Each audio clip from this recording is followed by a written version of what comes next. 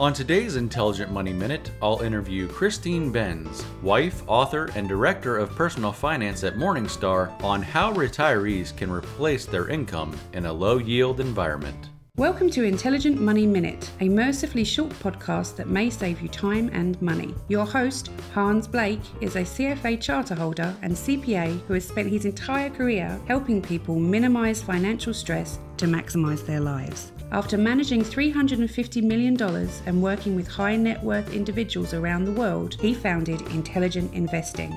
Time is money, so invest in every minute. Here is your host, Hans Blake. So, Christine, we've seen the Fed continue to lower interest rates, and as people age and head towards retirement, or maybe they're in retirement, they're looking at the yields of a lot of their investments dropping, and a lot of them are concerned. So my question to you is, how can retirees, or maybe even pre-retirees as they're heading towards retirement, how can they replace their income, or what should they do in this low yield environment? It's such an important question, Hans. And naturally, retirees like to derive as much of their income needs from organically generated income from their portfolios. So from dividend income from their equities, from bond income. But as you say, where we are today, you're very lucky to earn like 2%, maybe 3% on the high end from a balanced portfolio, from like a 60% equity, 40% bond portfolio. So my advice, and granted, I am not retired, so I don't know sort of the mental hurdles that one must get over to get comfortable with this. But my bias to this is just employ a total return approach, and then annually take a step back and look at your portfolio to see where is the best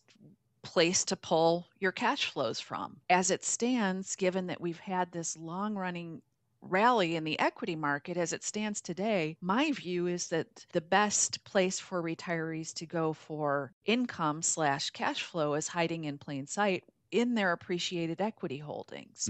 So if they've been sitting tight with stocks, if they've been watching them ride, trimming some of those appreciated holdings are a way to supply cash flows for the next year or two or even more, while simultaneously reducing some risk in the portfolio, because we know that U.S. equity valuations certainly aren't what they once weren't what they were even a few years ago. My point is to not be dogmatic about all of your income needing to come from organically generated income. If you can be a little bit eclectic, a little bit freewheeling in terms of where you go for cash flows, that will let you optimize your portfolio on an ongoing basis, take risk out of it because you're pulling from whatever makes sense from the standpoint of your portfolio's risk-reward profile.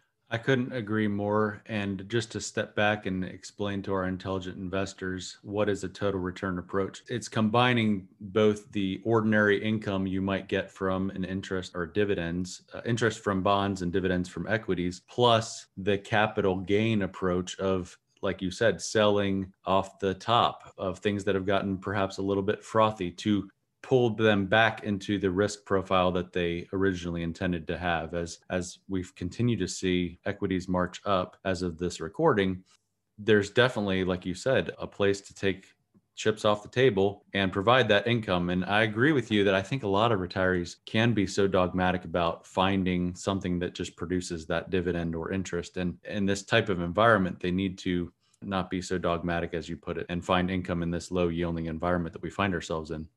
And one thing, Hans, I would note on that income front, and I'm sure you've encountered this as well, is, I sometimes talk to retirees or, see their portfolios that they've built in the name of generating income, so you have portfolios that are maybe delivering the 4% total income that they're looking for. Those are some risky portfolios today, right? I mean, I think that we maybe haven't discussed enough how yield is at least a rough proxy for risk. So if you're looking at securities with like a 4 or 5% yield today in an environment where every rock has been turned over in search of yield, you've got a really risky portfolio. So, that's an important point in this context, is that sometimes, yes, you can put together something that will deliver the income that you're looking for, but what are the risk attributes of that portfolio, and how well diversified is it? Maybe not that well diversified.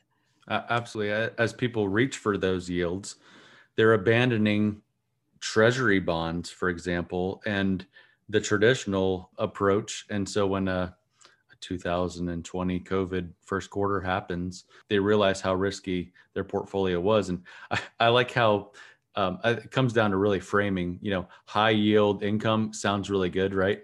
But another way to say that is junk bonds. I mean, just how you frame it can make it sound really attractive, and then all of a sudden things happen, and it's like, oh, well, those were junk bonds. So exactly.